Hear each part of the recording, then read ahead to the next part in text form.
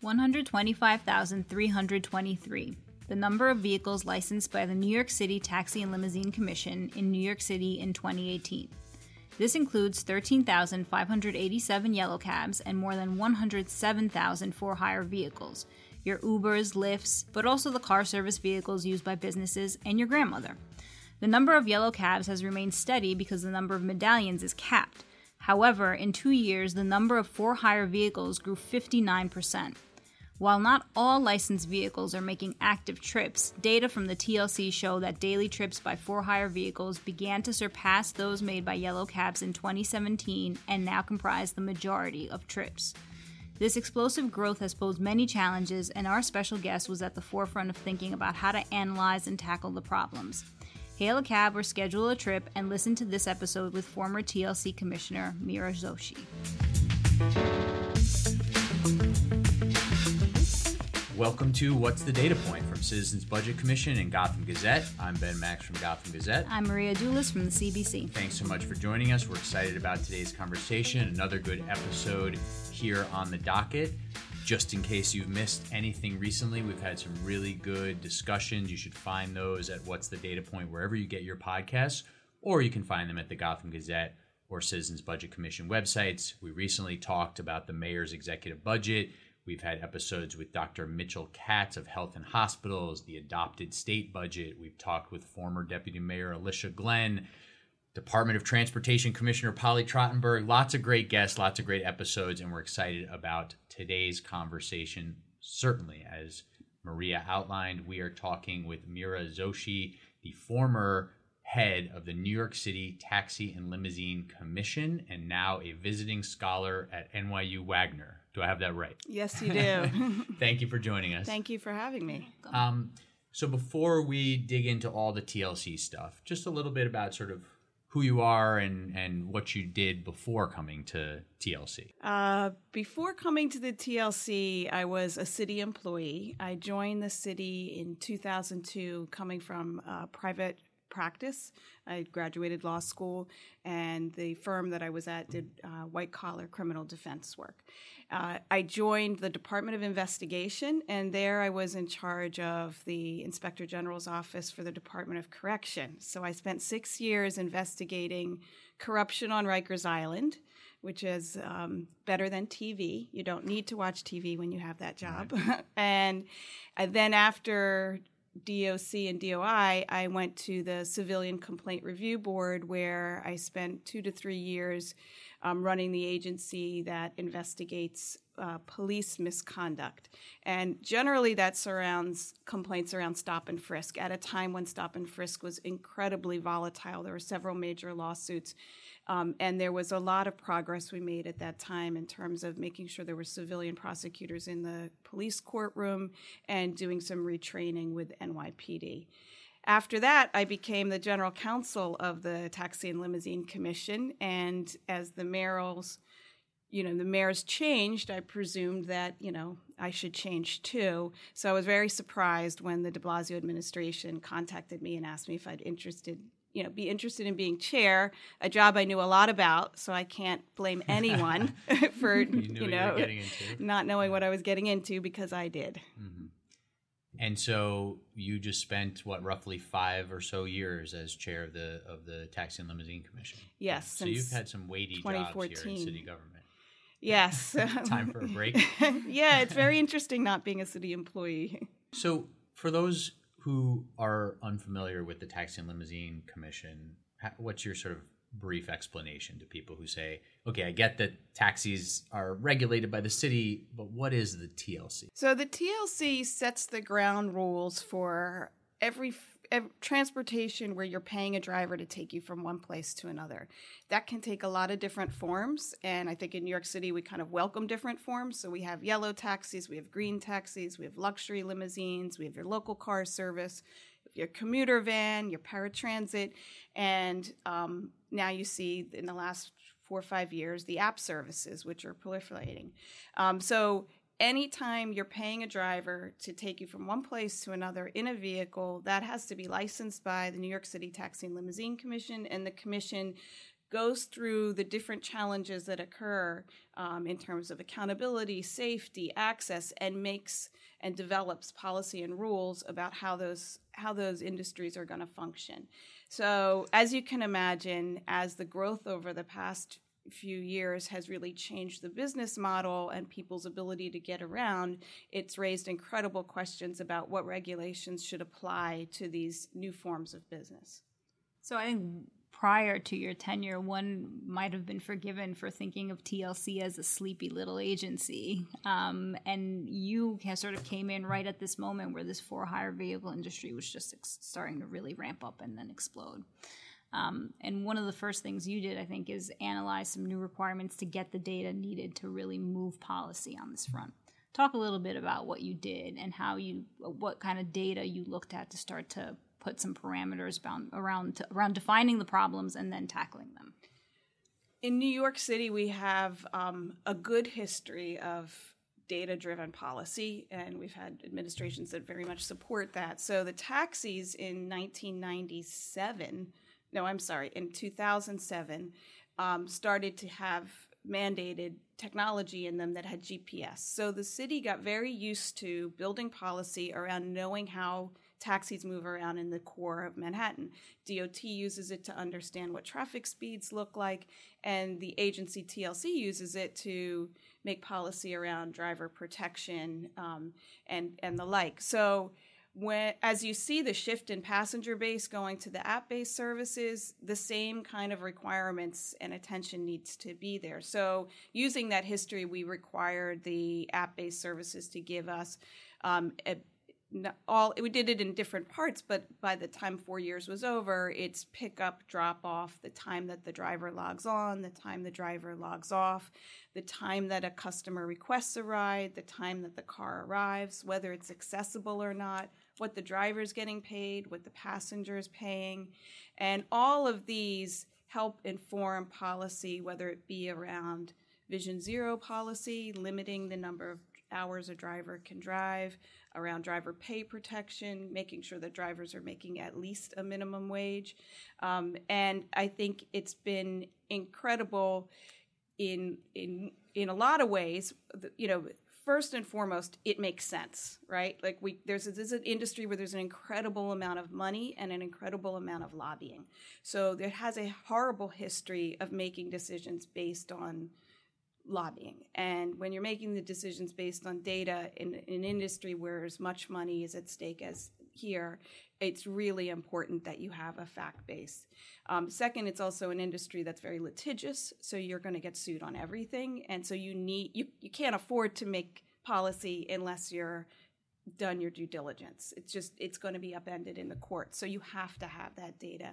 And you have a very tricky sort of situation with these large medallion owners, then the sort of single medallion owners, then you have the big for-hire vehicle companies, and then you have all these drivers who are toiling away. I mean, we've all known forever that yellow taxi drivers, that's a very tough lifestyle to drive all day like that and be picking up and dropping off. Then you introduce, it's very complicated on the sort of personnel side and the ownership side, right? It's a very complicated overall picture. Yeah, this stakeholders, as they call like the people interested, right. It's a huge span. You have a very large immigrant population not making a lot of money doing the driving, and some very wealthy companies or very wealthy industries, individuals that are running the businesses, and so they all sort of have a loud voice, some louder than others. And so it really is important to know exactly what's going on. But one of the parts I like the best about it is you're able to tell the story, and you're able to make some of this information available to the public, because the public deserves to know what is going on in transportation. And when you're moving 1 million people a day, it's an important part of the transportation network, and I think people do deserve that kind of information. So it was startling to me looking back at this data in preparation for this conversation, as Maria outlined some of this, that if you combine the yellow and the green cabs, you have somewhere around 17,000, and then you have well over 100,000 of the for-hire vehicles. Is that a crazy imbalance? Or, I mean, how do you sort of think about the landscape right now, forget sort of capping and regulating and such, but how do you think about the landscape right now of the yellows, the greens, and the for-hire vehicles? I think crazy imbalance is a good way to characterize it. What you have is there was an incredible, and still, not so much now because of the cap, but over the course of 3.5 to 4 years, an incredible push to encourage people, and people wanted to come into this industry to drive, and they also bought cars or leased cars to come in. So every month, about 3,000 new drivers are coming in, and about 2,000 new vehicles are coming in. And there's, the pie is growing. There's a lot more outer borough trips than there were, but it's not infinite. So the imbalance comes into play when you see all of these cars, but they're not all occupied. And people are buying them or they're leasing them primarily to get into this business. It's not like they also have a lot of errands they want to do with the cars, or they're doing it to be in the for-hire business, but they're sitting around empty. So about 40% of every hour, the app drivers that are on the road don't have passengers. And so really the driver pay rules try to address that imbalance in a way that works off of sort of incentives and penalties. You're going to have to pay more if you can't keep your drivers busy. And I think the effect of that is what you see happened in April, where both Uber and Lyft said, okay, we won't take on any more new drivers. For the existing drivers, this was great news because they were feeling the pain of the oversaturation. And this, I think, is a good example of where regulation and the market kind of work together. The regulation is aimed at the problem, the empty cars, the lack of money, and then the reaction came from the companies because they stopped bringing on new drivers. Well, it's sort of very interesting because the cap initially was proposed by Mayor de Blasio early on in his tenure and was flatly rejected. And I think there was sort of popular outcry about this. And yet, if we sort of look back in our history, right, medallions were instituted and capped for the same kind of reasons we're talking about and discussing now, and we've accepted that for a long time. And yet it was very controversial to think about putting limits on these for-hire vehicles because of their popularity, but they were ultimately approved later on. There was a little bit of controversy about how to calculate and think about a minimum wage for the drivers. How did you approach thinking about that and coming to the sort of right mechanism to determine that? They're primarily independent contractors. So the thought was, we don't have the jurisdiction to, require an hourly wage, nor does it kind of work because of the flexibility that they have in their work schedule. What you can look at is how much are they making per minute and how much are they making per mile. And what happened, we really sort of focused in on 3 components. One, how are they getting their expenses covered? Because expenses are a huge part of the economic equation for a driver, and it is what's bringing down a lot of their earnings, because if their earnings are cut, their expenses stay the same. So they have to have some way to understand how to compensate for the expenses. So we decided that the mile should sort of be based on the federal reimbursement rate modified for this market. But what you get paid per mile, it should cover your costs of your car, your gas, your maintenance, all the things that you need to do your job. The minute rate should be where you earn your money. And that's what's pegged to if you're active about 60% of an hour with a passenger, those minutes should be X amount per minute, and that'll equal out to about the minimum wage. We had to add in another factor because if it's an attractive rate, then more and more drivers come in, it dilutes the pool, and no one driver is whole. They're all sort of making a little bit, maybe a little bit more on those little bits, but those little bits are still little bits. So we put in this utilization factor, which is the rate that you pay as a company per minute and mile will go up if you cannot keep your drivers busy.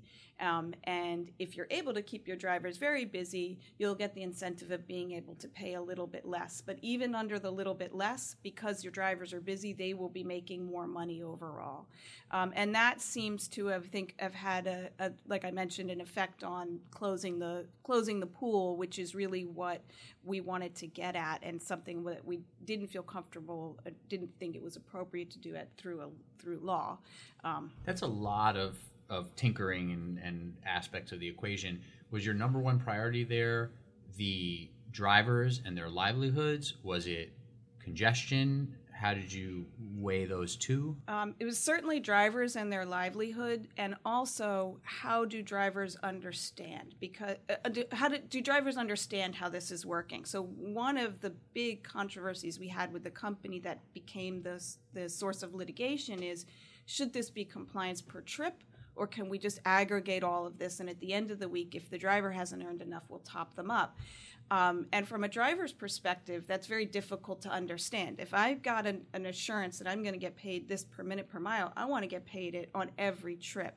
And you lose a lot unless you're giving people sort of the protection that the law, purports to provide. So ultimately, the Supreme Court last week ruled that the per-trip compliance was absolutely within the jurisdiction of the agency and appropriate.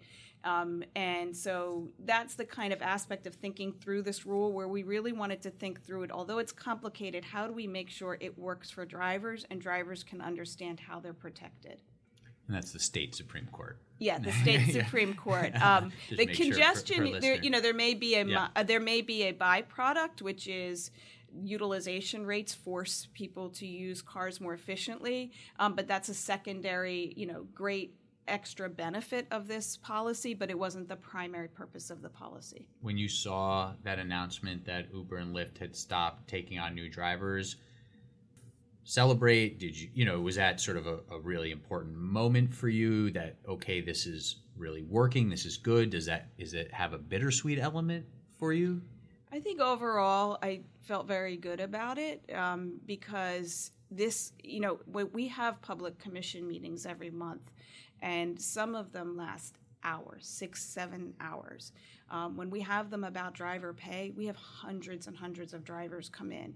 And this is a group that traditionally has not come to commission meetings. They haven't shown up. They haven't voiced their displeasure with their working conditions in the manner that they have over the last 2 years. Combine that with the suicides that have happened in all sectors.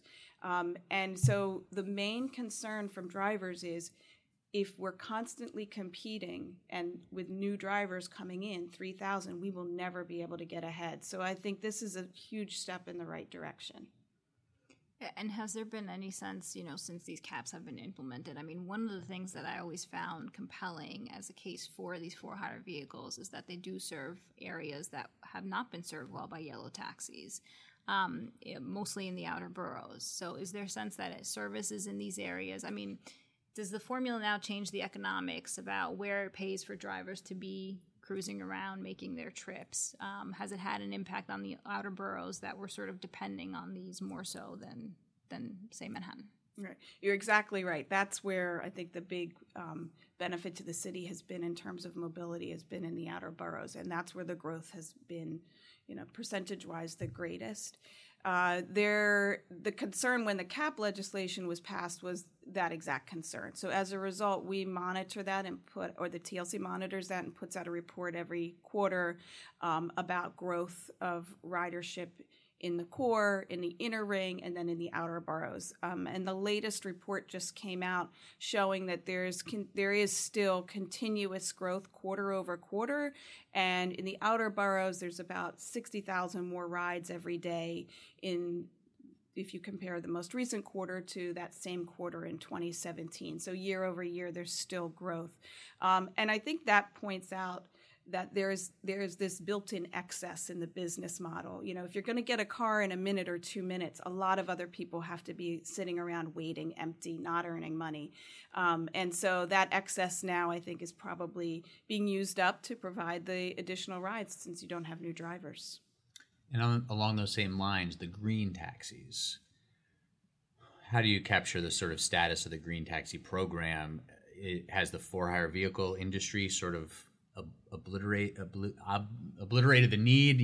Has it negated the idea of this program, or how do you capture that? Yeah, this is this one's close to home. I was general counsel when we did the green taxi law with the state, and worked on the litigation, and we ultimately prevailed, and it was a great day where everybody announced that there were green taxis on the street, and for the first year or two it was gangbusters. Mm-hmm. People really enjoyed it, but they were probably too late, right?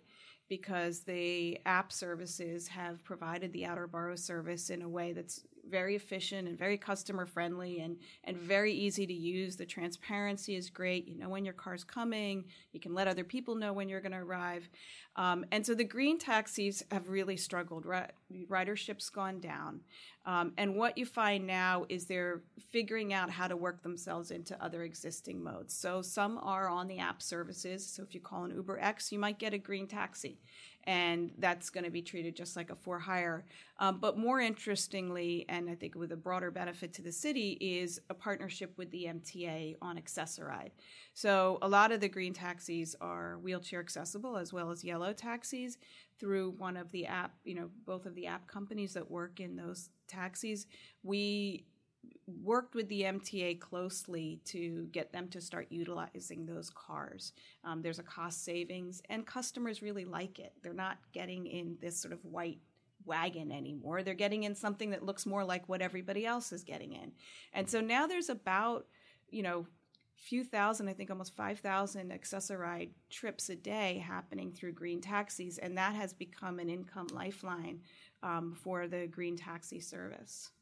Speaking of income lifeline, what is to be done about the taxi medallion situation? You mentioned driver suicides that has crossed over from yellow cabs to for-hire vehicle drivers, folks seemingly in real just despair about their livelihoods and their ability to either pay off their debt or make a living for themselves, their families.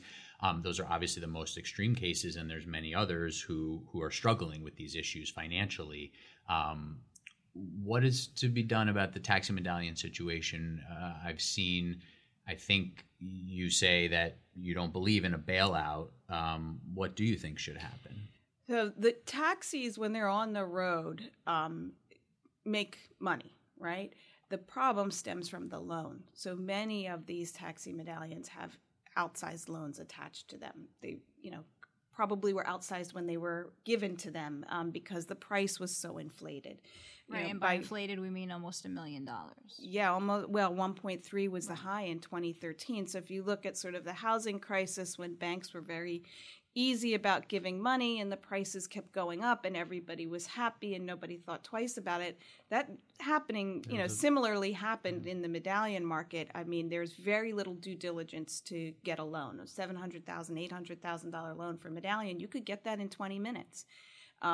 So with those kind of lending practices, now that the business is down, if your loan matched your revenue, if your loan had been given in accordance to how much you could actually earn, you might not be in a bad situation. But because it's so mismatched, you're in a horrible situation. Some banks have taken... and the reason I've sort of said, bailout, I don't know that you want to bail out the banks. I mean, they've made a lot of money off of these loans. They've made a lot of money off of refinancing. And I don't know that the individual owner is better off because they still may, the amount of money is huge and they still may owe a tremendous amount of money to the banks. But the banks know that these are not good loans anymore, but they also know that these are good borrowers in that they will continue to work, they will continue to pay. If the loan is right-sized, they're going to have to write them down anyway. So some banks are going ahead and writing them down, resizing them to $200,000, $150,000, around what they're selling for now, because they have to take the loss and they might as well keep the borrower. Other banks are not. And banks that have been taken over by federal regulators may not have that leeway. But I really sort of push for that to be a much better solution. We don't have the city doesn't have that kind of authority other than to convene bankers and to talk about the positive, impact of this kind of refinancing that makes sense for everybody. It's not as though the bank's going to get that money back. They're just not going to. So at least have a good live loan at the right price than have somebody who's out of work and a bank with the loss.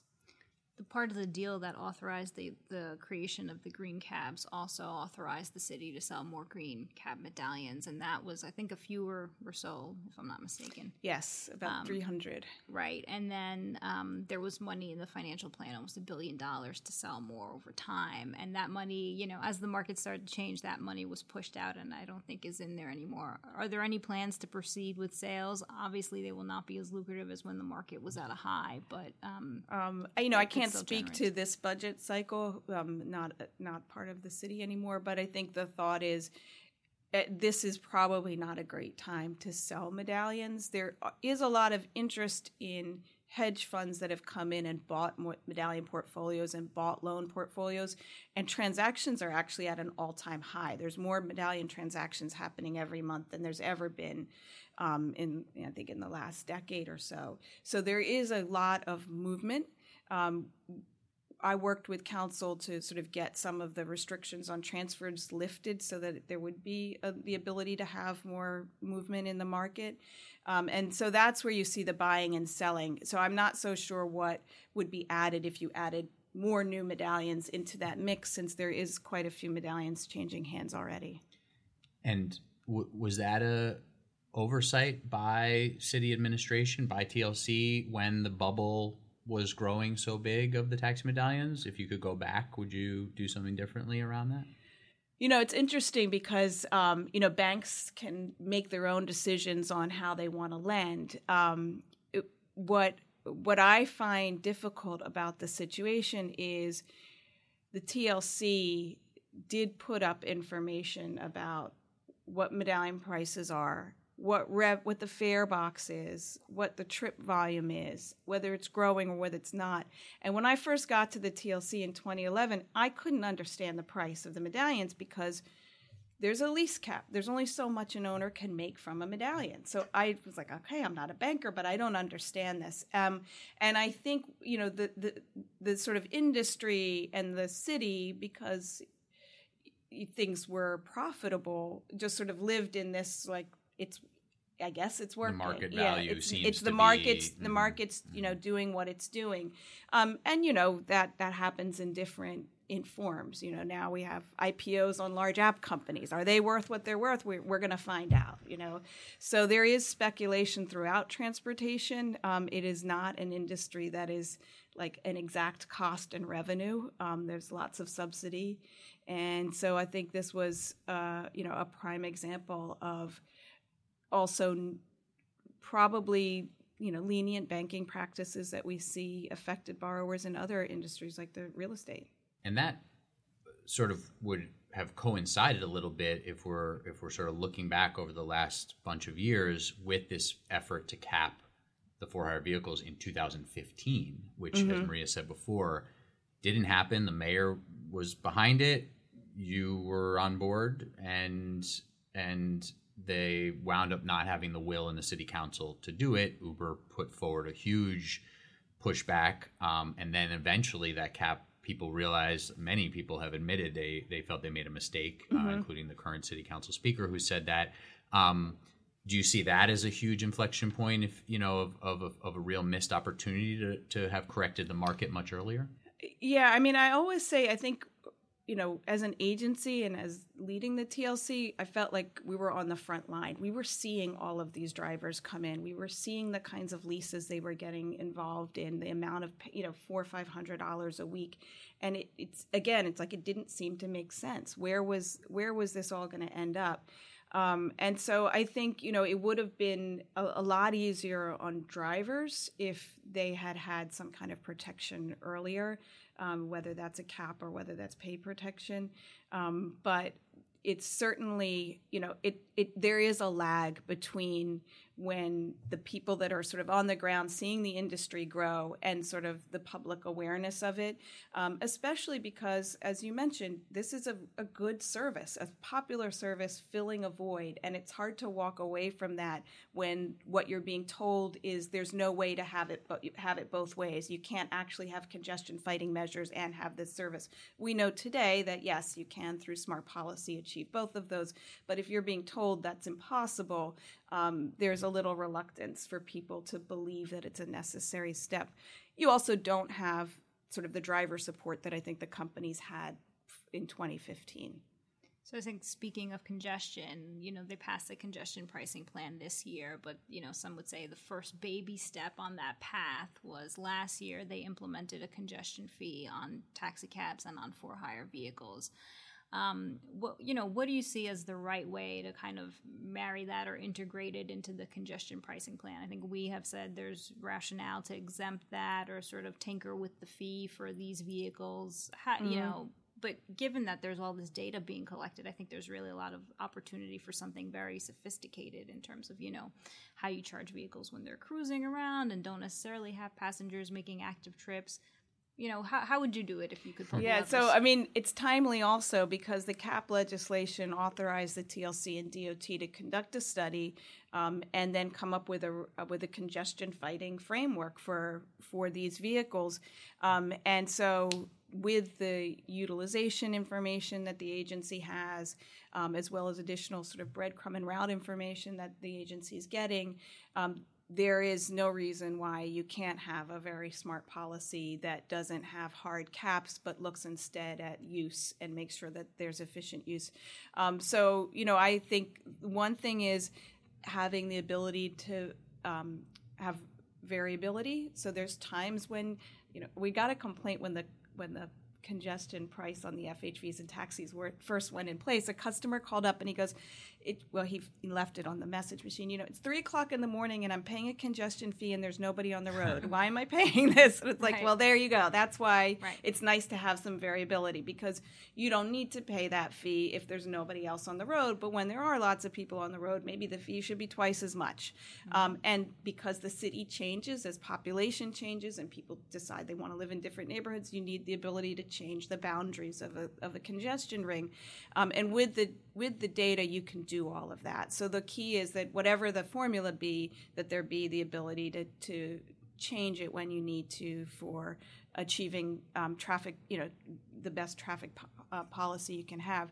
And second, you can, I would think there's ways either using utilization or pricing as like Sao Paulo does, they price by the kilometer or price by time. All of those are options. It's really just to the logistics of which works the best and which is the easiest for the city to manage. But any one of those would really be great headway and a great model, I think, for the rest of the country who's looking at New York City to say, should we dip our toes in this water? Can it be done? And so these are examples. And this is where we're going to see over the next couple of years the new state congestion pricing law. The details are going to be figured out while the city gets new data on how the for-hire vehicle cap has worked out, plus the driver pay and how that's interacted with things. And everybody should hope that a lot of that data gets pulled together and people are talking to each other. And as you said, they're making decisions based on that data and traffic and congestion goals and even goals based on the drivers, not necessarily goals strictly based on the revenue. Yeah, revenue is a byproduct of this, and revenue has... The revenue goal is stated in the legislation. Well, that's what I'm getting at, is that the congestion pricing it's actually law, one of the few specifications in the legislation. And the revenue is necessary. That's reality. You need money to fund the MTA. That's something nobody can walk away from. And these are cars that are using our infrastructure, and they should pay back into the system. And so I think the revenue it's not only vital because you need the revenue, but it's also a mechanism to control because you can make things cost a lot more and people won't use them. And if they're inefficient ways to get around, that's a good thing for the city. So, it's always going to be a balance because the reality is this is not just driven by the problem on the street. It's driven by the need for these companies to pay their fair share.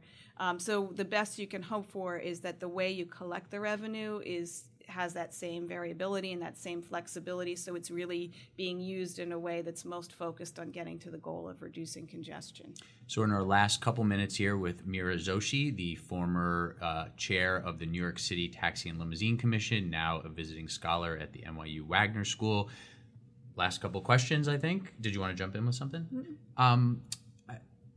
The driver pay rules that you put into place have, I think, from the city's perspective, and I guess from your perspective, since you're now have left the city, but have been working out well so far, from what you can tell. Yes, and recently, I think the agency calculated, how much additional money drivers were making since the rules went into place in February, and I was a little shocked by the number, but it's $152 million. And so that's money that goes back into drivers' pockets, but it's also money that goes back into the local economy because most drivers live and work in the city. They patronize our restaurants. They use all, city infrastructure. And so that's an important win, I think, not just for drivers, but for the city. And again, I think and hope that it's an example for other cities throughout the country to see that there is a way you can balance this. You can have the service. Your passengers can have more mobility, but it doesn't have to necessarily be at the expense of the drivers. And there is a way to balance it. It will take a little bit of uncomfortability, but you can get there.